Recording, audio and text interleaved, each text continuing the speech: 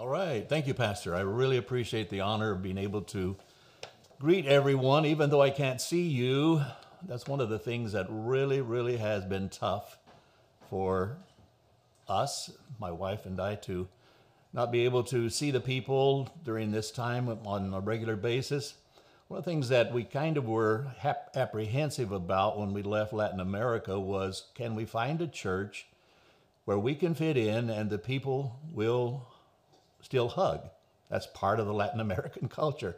And you hug them when you see them, and you hug them when you say goodbye, and it does not matter whether it's male or female. I would come home with lipstick all over my face and my shirt, and it didn't matter, all the makeup, that was just part of the culture.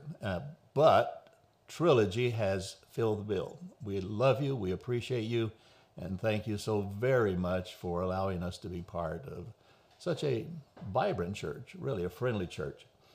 Well, Pastor asked me to preach this week on the parables.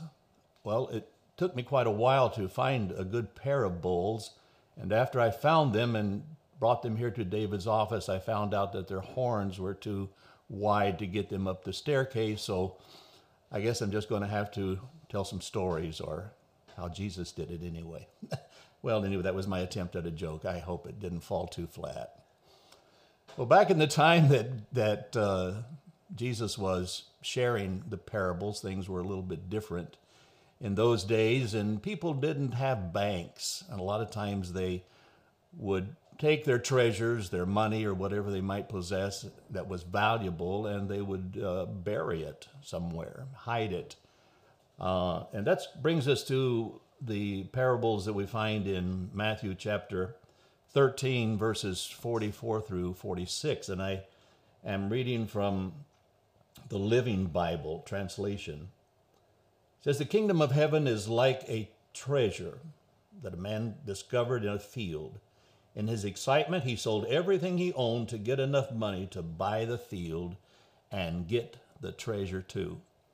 I'm sure a lot of times we've often thought, wouldn't it be great if I could just strike it rich, suddenly find something of extreme value and be able to get it. And I guess all of us sometimes dream a little bit about the possibilities and what we would do if suddenly that became the case in our life. Then Jesus went on to say that again, the kingdom of heaven is like a pearl merchant on the lookout for choice pearls. He discovered a real bargain. I'm going to pause here just a moment. I do like to find bargains. In fact, I'll even go into brick and mortar stores and bargain over certain items I want to buy if I feel like that I can do it. But they discovered a real bargain, a pearl of great price, and sold everything he owned to purchase it. I'd like to pray that God will help us, give me anointing, and that you are able to receive what I feel that God has placed on my heart and apply it to your own life. Father, thank you so much for the privilege today to be able to share your word. Let it do what you intend for it in every life, and I praise you in Jesus' name. Well, our world is a little bit different in a lot of ways than what Jesus was talking about in the parables. I'm titling this today, Do I Consolidate or Do I Diversify?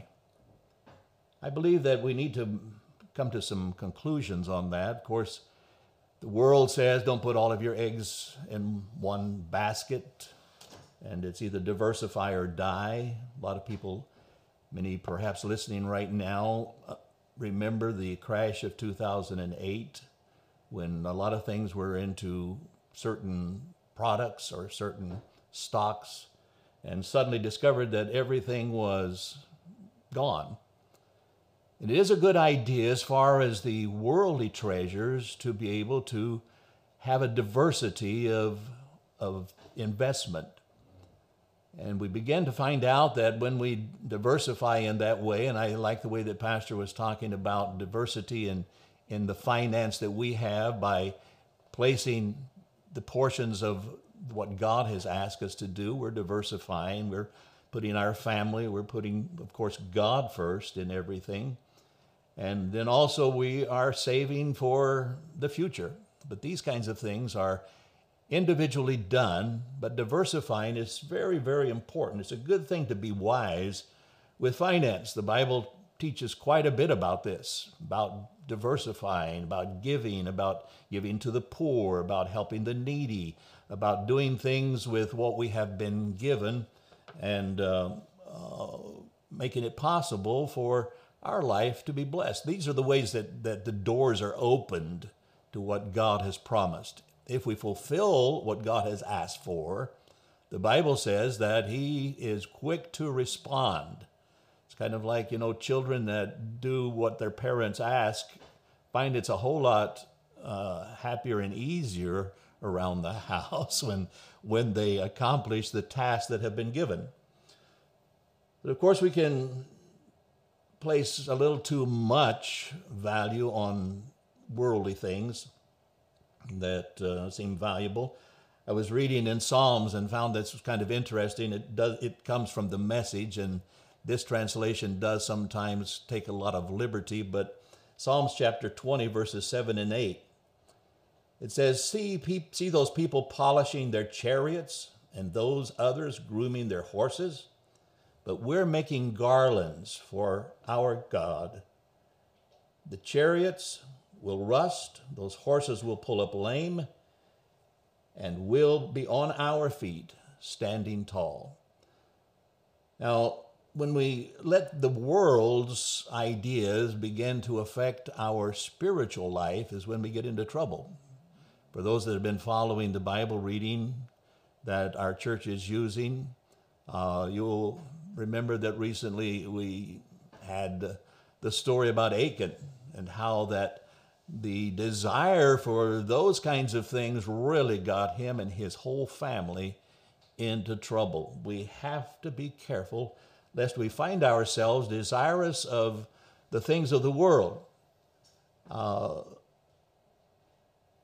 If you're unhappy with what you have, why would you want more? You see, a lot of times we are unhappy with the things that we already have, and we're longing always for something more than to realize that trying to hoard up treasures here is not going to satisfy anything at all. Matthew chapter 6, verses 19 and 20, and also from the Message translation. Don't hoard treasure down here where it gets eaten by moths and corroded by rust, or worse, stolen by burglars. Living in Latin America, we kind of got used to that concept. Things changed owners quite often. Stockpile treasure in heaven where it's safe from moth and rust and burglars. It's obvious, isn't it? The place where your treasure is the place you will most want to be and end up being. It's so easy. We can start out doing well and suddenly find ourselves being pulled apart by a lot of other concepts and ideas, and discover that these kinds of things have never really satisfied the innermost part. It's been kind of interesting and sad to watch people who have all the fame and money in the world even be so depressed with what they have that they take their own life. It has not produced ever joy. Joy and happiness are two very distinct things. Joy comes from inside, happiness comes from outside. Something happens and it makes us happy. Joy is a constant flowing fountain from somewhere way inside of us. And when we build on those things that produce joy, our life begins to take on a completely different aspect. And we find ourselves really enjoying life with what we have because the joy is there. Oftentimes also we would like to put our life in the hands of how people look at us and how they see us. We put our confidence in others, or we want them to look at us. We like the accolades and the plaudits of people.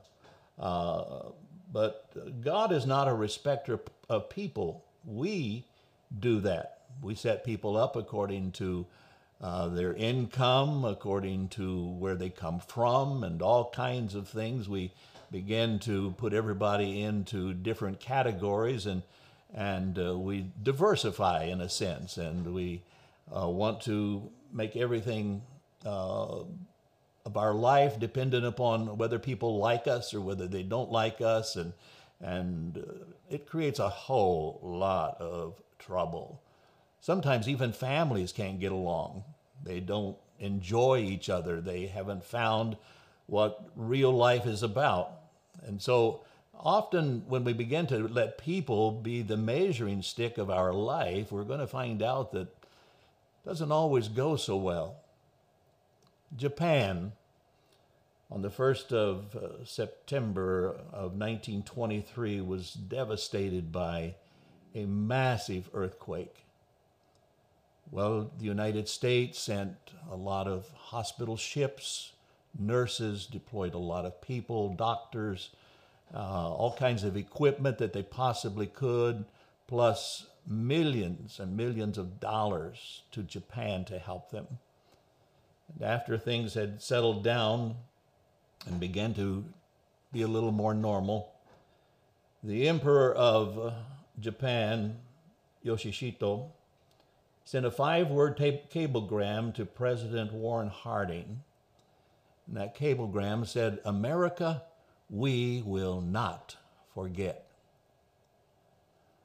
Well, some of you will be able to fast forward to December the 7th of 1941 in Pearl Harbor.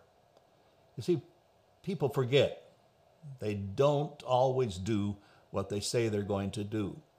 And so when we put our trust in people, we're going to find ourselves also, like our money, it just doesn't do it. It can't produce what God can do. And this is where we have to learn to consolidate, not diversify. In our convictions, in our life, a person without conviction is not able to do anything worthwhile at all. Finding the real treasure requires letting go of everything else, and that's where it catches people a lot of times. But I like these things. I like the people's praise. I'm following after this person or that, and people are kind of identifying themselves by how many followers they have, how many people are on their Facebook page, and all of these kinds of things. But popularity of people, as I had mentioned, is not going to satisfy at all. We don't just add God to our display shelf. I began my ministry among the Mescalero Apache in New Mexico, living on the reservation with them, and it was really interesting. It was a different kind of work. I mean, yeah, they liked the idea of Jesus, and they were willing to accept the fact that he is a God, or you can add him. I mean, they added him to the mountain god, to the rain gods. They added him to all the gods that they were accustomed to having. He was just part of a line of a lot of gods. And so they would pray to Jesus, and they would pray to the mountain and try to see which one would answer their prayer, until they began to really realize that this was not going to satisfy anything at all. Then the true change came in, and it was so great to watch them as it happened. But to be able to secure all of this, a lot of times it came with a great price, and it does for us. The pearl of great price cost everything. Can you imagine going and taking everything you own and selling it just to get one thing? Just to, I mean, we'll sell your house, sell your car, empty your bank accounts, everything that has any value, all of the things that we have, the furniture out of the house, everything that we own anywhere at all, selling it just to get one thing. That sounds dumb. I mean, that really, as far as man's mind and ideas, it's just not working that way. You have to be diversified so that if anything happens here, you have this over here to fall back to. It's kind of like the person that was talking about their illness And they said, well, I've gone to doctors and I've taken medicine, and I guess I'm going to have to just pray and ask God to help. And her friend said, you mean it's that bad already? You're going to have to pray about it? A lot of times we do all kinds of things to try to get to a particular point in life. When God is the beginning and the end of all that we need at all.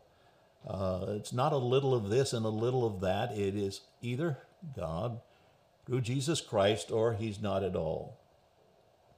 Hebrews chapter 12, verses 1 through 3, and you know it well. This again from the Message says, do you see what this means? All these pioneers who blazed the way, all these veterans cheering us on. It means we'd better get on with it, strip down, start running, and never quit. Let me emphasize this. It does not matter what has happened. Don't quit. You say, yeah, but I messed up. Don't quit. Never quit. Listen to it loud and clear.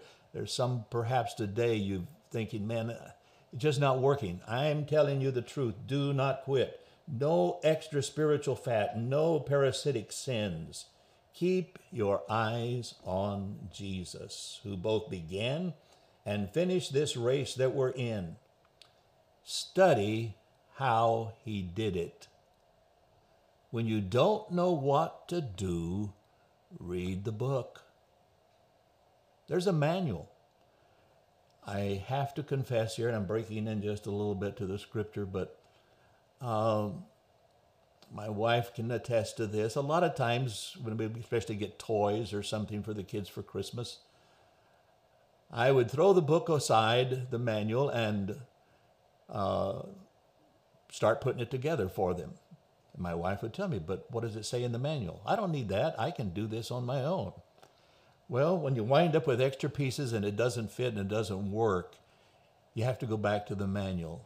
Listen to it, that we read the book, study how he did it, because he never lost sight of where he was headed. That exhilarating finish in and with God. He could put up with anything along the way. The cross, shame, whatever.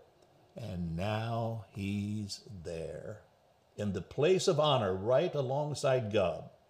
When you find yourselves flagging in your faith, go over that story again, item by item, that long litany of hostility he plowed through, and that will shoot adrenaline into your soul, into your spiritual veins. When we begin to realize that he already went through every single bit of this, that he received the praise of people. He had all of these opportunities in life, but the one thing that was for him was to please God who called him.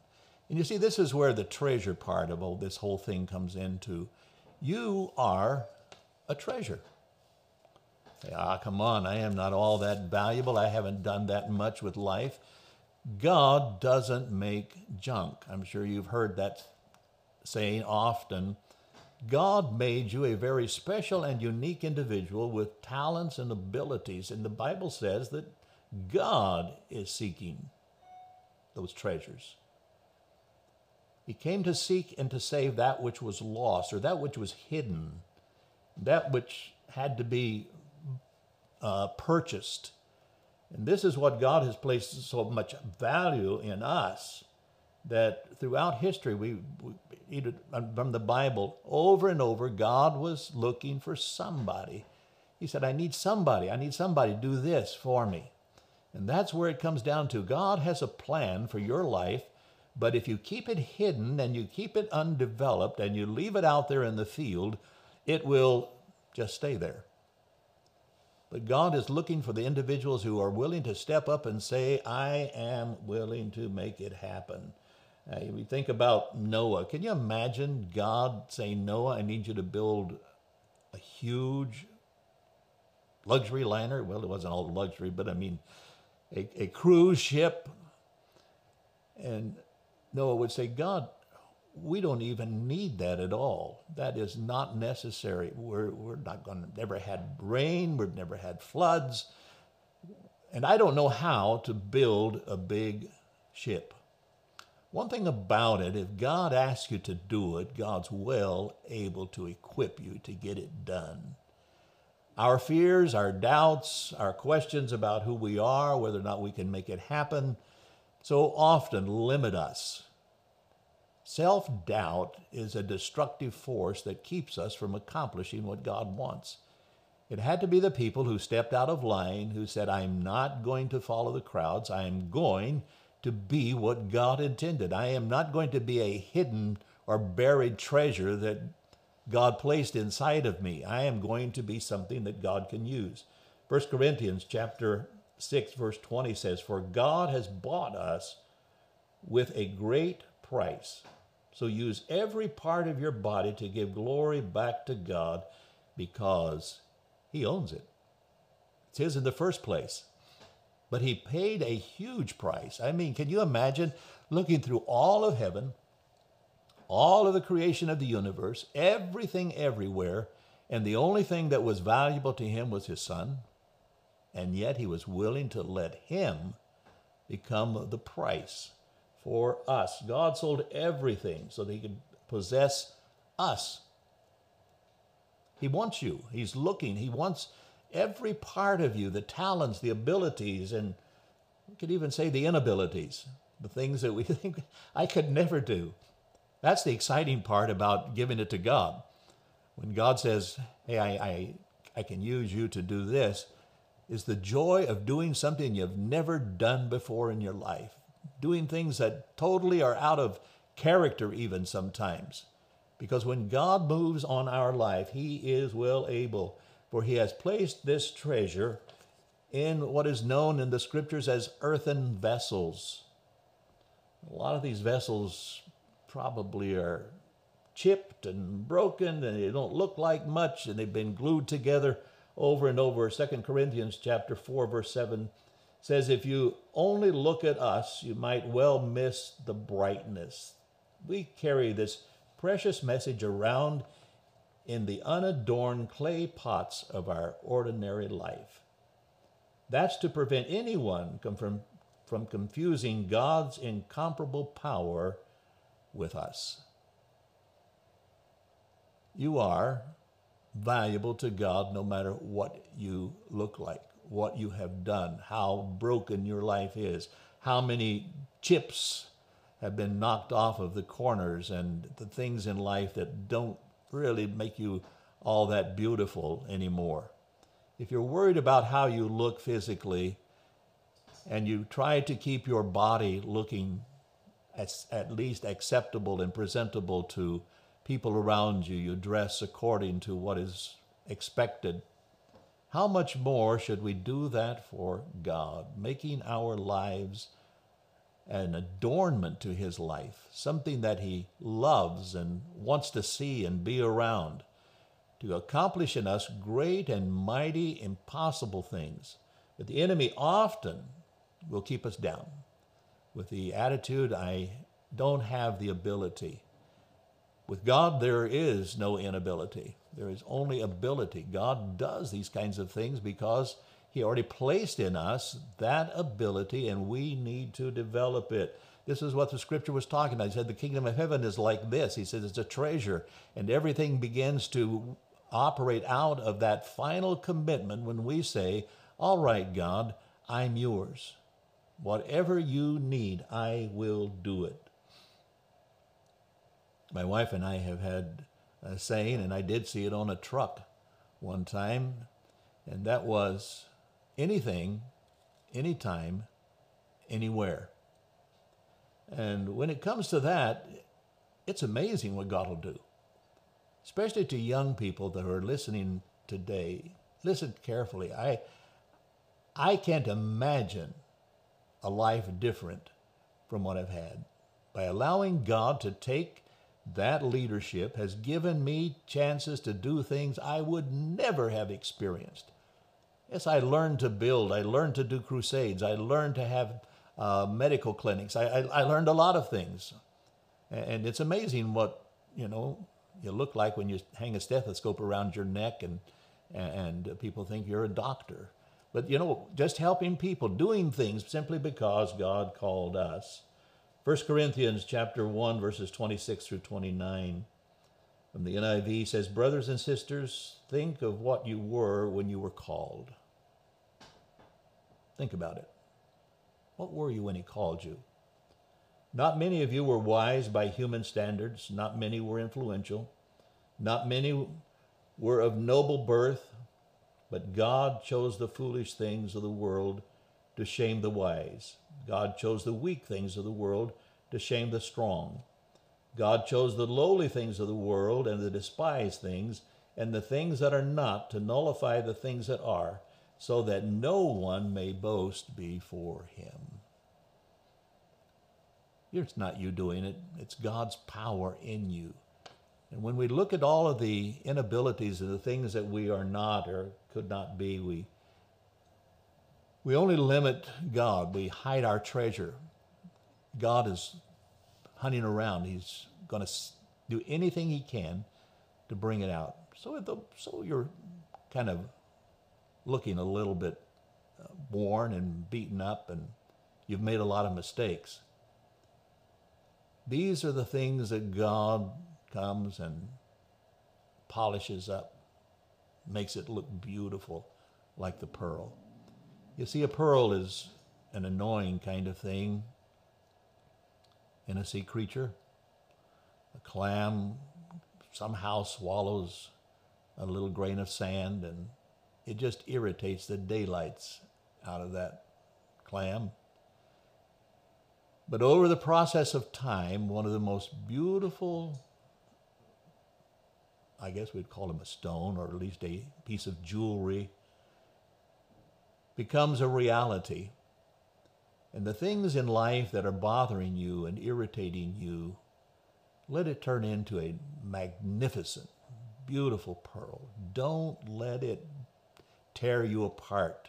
Don't let it cause you to lose direction, to miss what God wants out of your life. Don't hide your treasures, and don't reject the work that God is wanting to do out of the little things in life that seem so insignificant, and sometimes the things you least want to do at all, like swallow a grain of sand and let it just irritate you forever. It's going to turn into something beautiful. I read a poem some years ago that has kind of helped me, and maybe it will speak to you. It was tattered and scarred, and the auctioneer thought it scarcely worthwhile to waste much time on the old violin, but he held it up with a smile. "What am I bidding, good people?" he cried. "Who'll start the bidding for me? $1, $1, now $2. Who'll make it $3? Going for $3? But no, from the room far back, a gray-haired man came forth, and wiping the dust from the old violin and tightening up a string, he played a melody pure and sweet as the angels sing. The music ceased, and the auctioneer, with voice that was quiet and low, said, "What am I bid for the old violin?" And he held it up with a bow. $1,000, and now $2,000, and who'll make it $3? 3,000 once, 3,000 twice. Going, gone, said he. The people cheered, but someone cried, "We don't understand. What changed its worth?" Swift came the reply, "The touch of a master's hand." And many a man with life out of tune, that's battered and scarred with sin, is auctioned cheap to a thoughtless crowd, much like the old violin. A mess of pottage, a glass of wine, a game, and he travels on. He's going once, he's going twice, he's going and almost gone. But the foolish crowd can never quite understand the worth of a soul and the change that's wrought by the touch of the Master's hand. I want to pray for you. I'd like for every single one of us to one more time say, "God, even if it irritates me, even if I'm chipped and broken, use this vessel." And to those who today do not have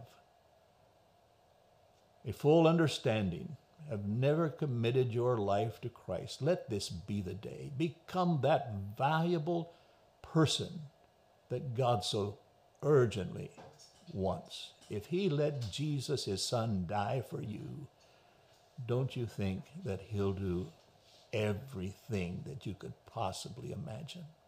Let's pray. Father, we do know that you're the one who performs all of the miraculous change. You take us from nothing to something, not so that we can glorify ourselves or become popular, but God, so that we can become a valuable prize, something that you want to use, a pearl of great price. Let our lives be so much more than just what we accumulate here on this planet. But God, let it be that our treasures are really those things that are eternal, and not get sidetracked. To understand, God, that we must put aside every single thing and run with all we have, hard and fast toward the goal. Thank you for caring about us, loving us, and giving us your word to help us grow. We'll give you praise in the name of Jesus. Amen. God bless you. We love you, and we thank God for the privilege of having you in our life. You are valuable to us. We consider you treasures and pearls.